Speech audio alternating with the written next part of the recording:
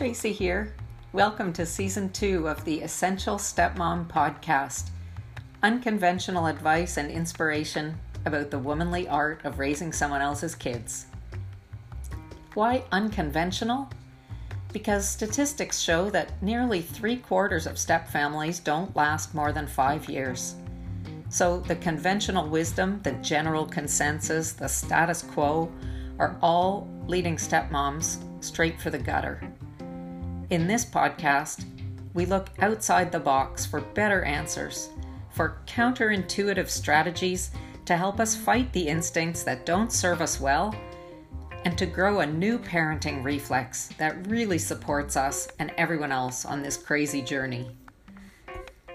This season will feature interviews with some of the most interesting people I know, sharing their outside-the-box expertise as it applies specifically to step families. You're going to hear about modern Buddhism in step parenting, the stress around money in step parenting, new perspectives and insights about biomoms, how to deal with the prospect of never having a child of your own, coping with burnout and adrenal exhaustion, and using the challenges of step parenting to truly become that better version of yourself.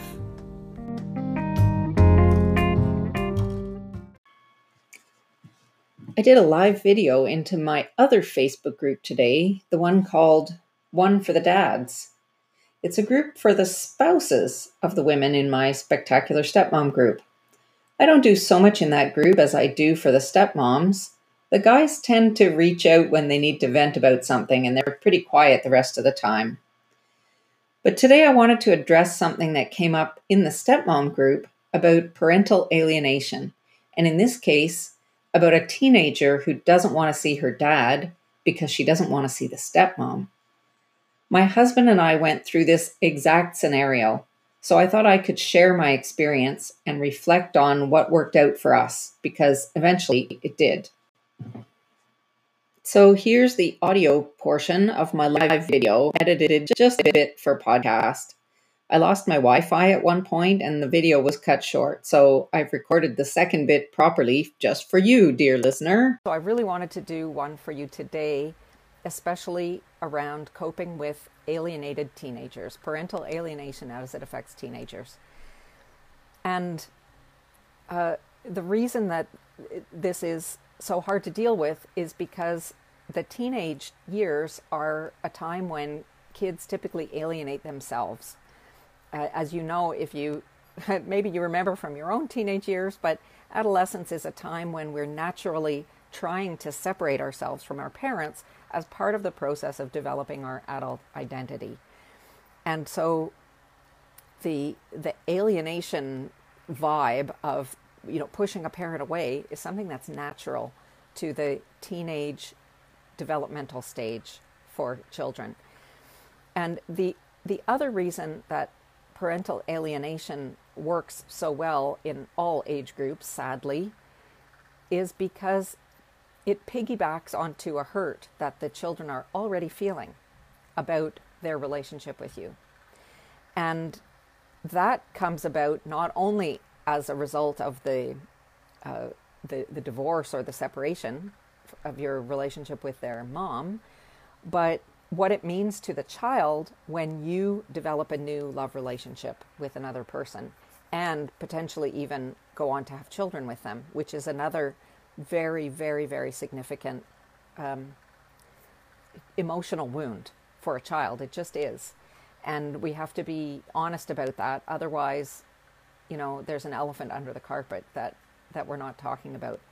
So I had a conversation with my husband today, and you need to know that we are 13 years into our relationship. So I'm 13 years into being a stepmom, and we have passed through parental alienation of young kids and eventually of teenagers. And in fact, in this situation, my husband's kids were alienated from each other, which is a really kind of special situation for our family.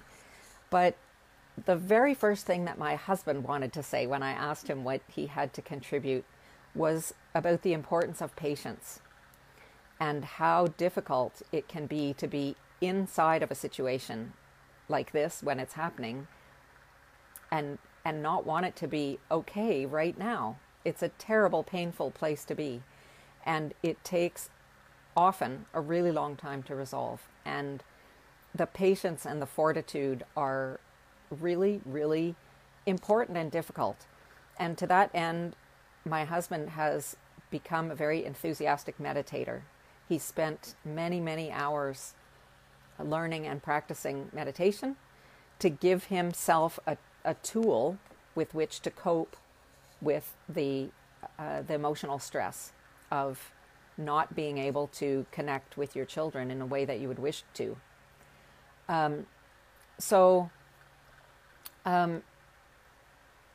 Patience is super important. It takes a long time. We're at year 13, and we just experienced our first Christmas holiday with all of our 4 kids together in the same place after 13 years, which is quite amazing.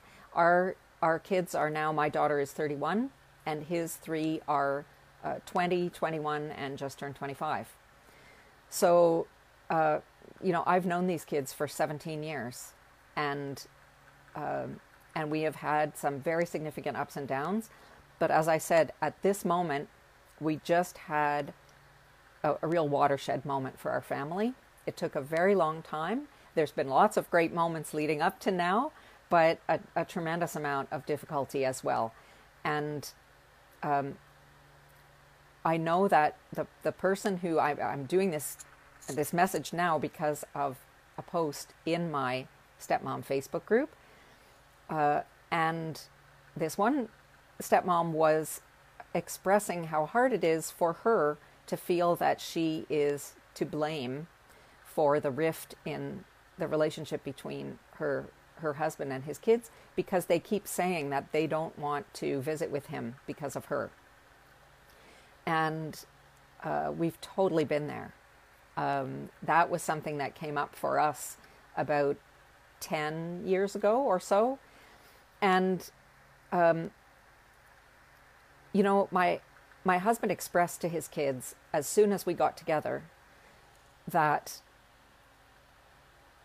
he understood, and he wanted them to understand, that I was not going to be a mother for them. And there was no expectation around that. And there was no expectation for them to have any particular kind of relationship with me. I feel really lucky that they knew me from before. We were friends for a number of years before we became involved romantically. And so we already knew each other, and I knew that they liked to be with me. So I had that supporting me. But at one moment they announced that they didn't want to come and visit, and they lived a 3-hour drive away from us. So it was generally my husband who went there every weekend to see them. But they announced that they didn't want to come because of me. And so now you're in a bind. What do you do if you don't want to give in, because there's a feeling of allowing the kids to run the show that doesn't feel like good parenting. But if you don't do something, you're going to lose more and more your connection with them, because they have a very good reason, supposedly, not to want to come. And so what I proposed, and it's important that it came from me. I don't know how I would have felt about it if my husband had proposed it, but I proposed that I should pretend to be out of town, that I should have something to do on the weekend. I have to go out of town. And so this would be a great time for them to come because I happen not to be here. And in fact, I was camped out at a friend's house right around the corner from where we live. I could practically see our house from there. But I just gave them that space so that they could have a visit without me and do the connecting that they needed to do, because the connection is the cure for whatever is going on, for whatever kind of breach in your relationship. Nothing but, physically, literally, emotionally reconnecting with each other is gonna fix that. And so, in order to give the medicine, I needed to step out of the way. I think I did that twice. I think once I really was away, and so it made another really good occasion for him to invite them to come. And then it was never a problem again. And he reminded me today that when his kids arrived, when I wasn't there, they looked around and said, "Where's Tracy?" And he said, "Well, you said you didn't want to come if she wasn't here, and so we arranged this weekend at a time when she was gone." But they had completely forgotten. And of course, it was not about me. It wasn't ever about me. But, in their case, in their particular case, it was a way for them to manage their mother's discomfort with them visiting their dad. And that when they collectively made it all about me, if I wasn't there, it made it really hard to fall back on another excuse why they didn't want to come. So that worked really perfectly for us. Now I want to talk about what you can do to reconnect with a teen who's being alienated. It's important to remind yourself that you have a strategy. Like a good chess player, you're not trying to just mow down all the pieces until the checkmate. And like a good poker player, you have to have a good idea about the cards that your opponent is holding. It's not all about you and your cards. Finally, if you can bear one more analogy, it's a little like talking someone down from the ledge. Your first goal is just to get them to talk to you and then to keep them talking. It can take a long time to get them to talk to you, and that can be really disheartening the longer it goes on. You might feel sort of helpless to do anything at all. I want you to think about using this time you have on your hands to work on yourself. Strengthen the parts of yourself that are going to help you through this, the things about you that are going to achieve the resolution that you want. There are 3 important characteristics that I'm going to invite you to work on in particular. Be persistent, be reliable, and be available. I'll explain more about each of these in turn. First, be persistent. This is my husband's advice, as I said before, and it's what worked for him in reconnecting with each of his 3 alienated kids, each in their own time, by the way. And when he refers to patience, he's not just talking about knowing that it will take a long time and not expecting things to work out right away. He means staying in the game and not giving up. I'll tell you what persistence looked like in my household. My husband's kids lived about a 3-hour drive away from us, and he used to phone them every evening, and he would go there to visit every weekend. He kept phoning, even when nobody picked up the phone, and he had to call 3 times to get someone to answer. Like every single time, for about 4 years. And he kept going to visit, even when he would ring the doorbell and nobody would answer. He cried a few times. He wouldn't be ashamed for you to know that, because it's really not easy and it's not fun. A few times he called and told them that if they weren't outside in 10 minutes, he was going to turn around and go home. The truth is they very much wanted to see him, and that's the trouble with alienation. It's a hostage situation.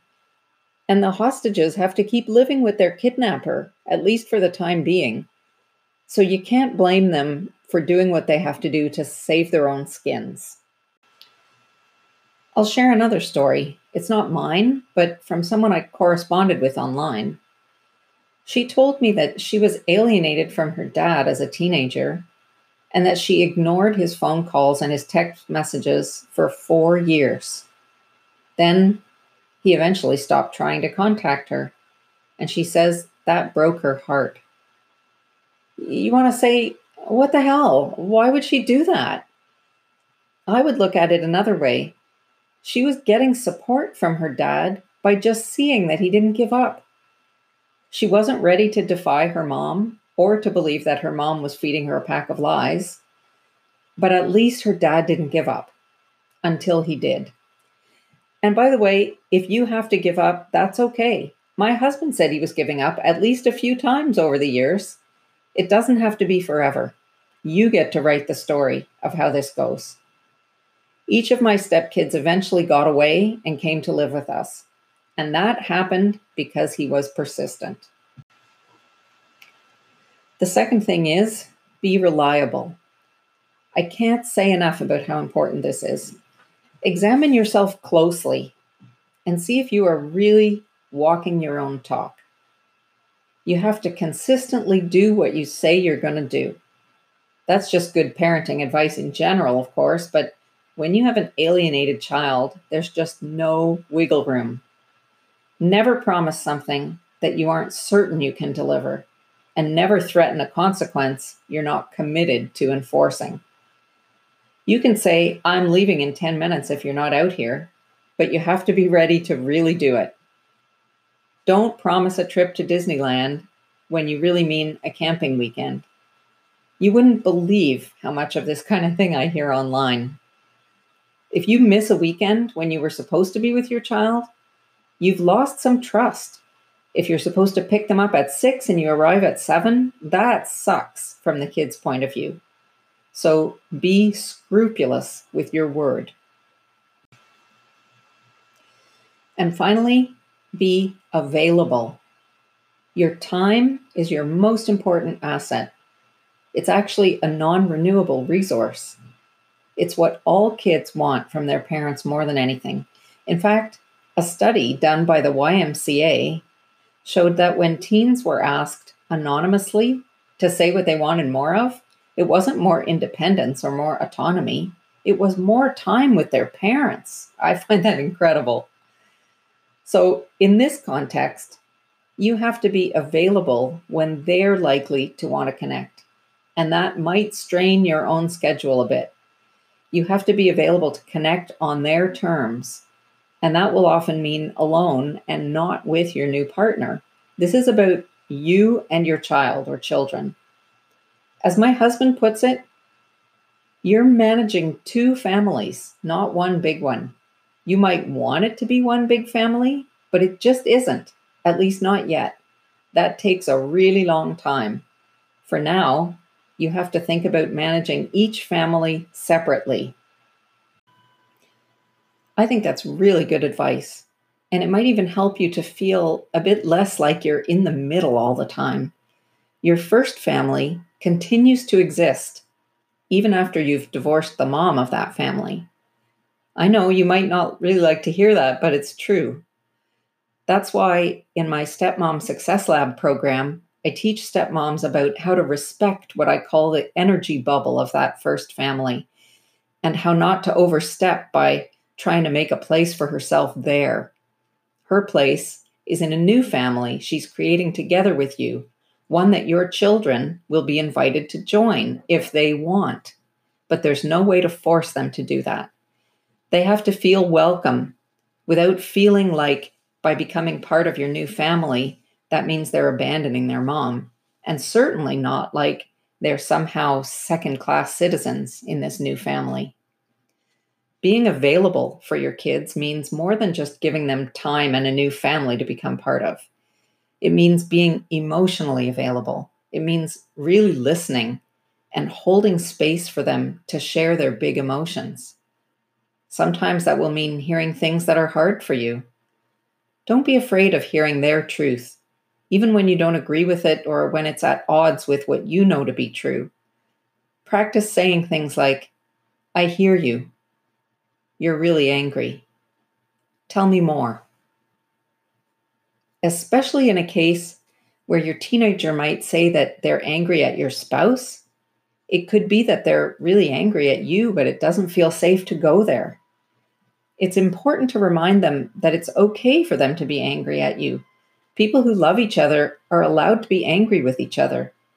You want your child to know that you want them to be honest with you and that you'll always love them, even if they're angry at you. So just to quickly recap, be persistent, be reliable, and be available. By the way, this is also your strategy. There is no other strategy, unless you think that going to court is a better option. I've never personally spoken to anyone who had that work out. I'm not saying it's impossible. I've just never come across a success story involving the courts and alienated teenagers. If you can work on those 3 things, you're going to be irresistible to a teenager who really, really wants to make their way back to you. There's no way to go wrong.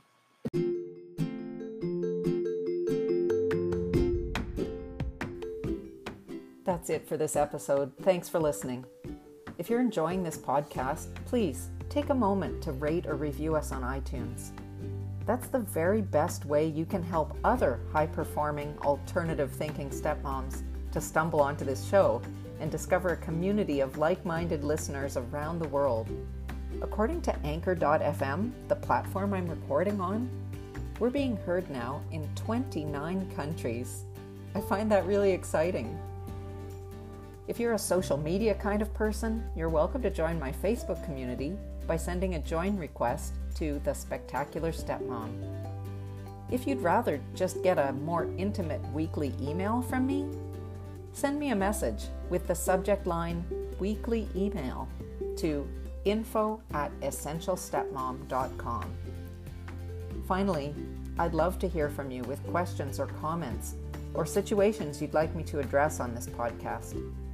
You can leave a voice message right here or send anything to my personal and confidential email address, info@essentialstepmom.com. That's info@essentialstepmom.com. See you next week.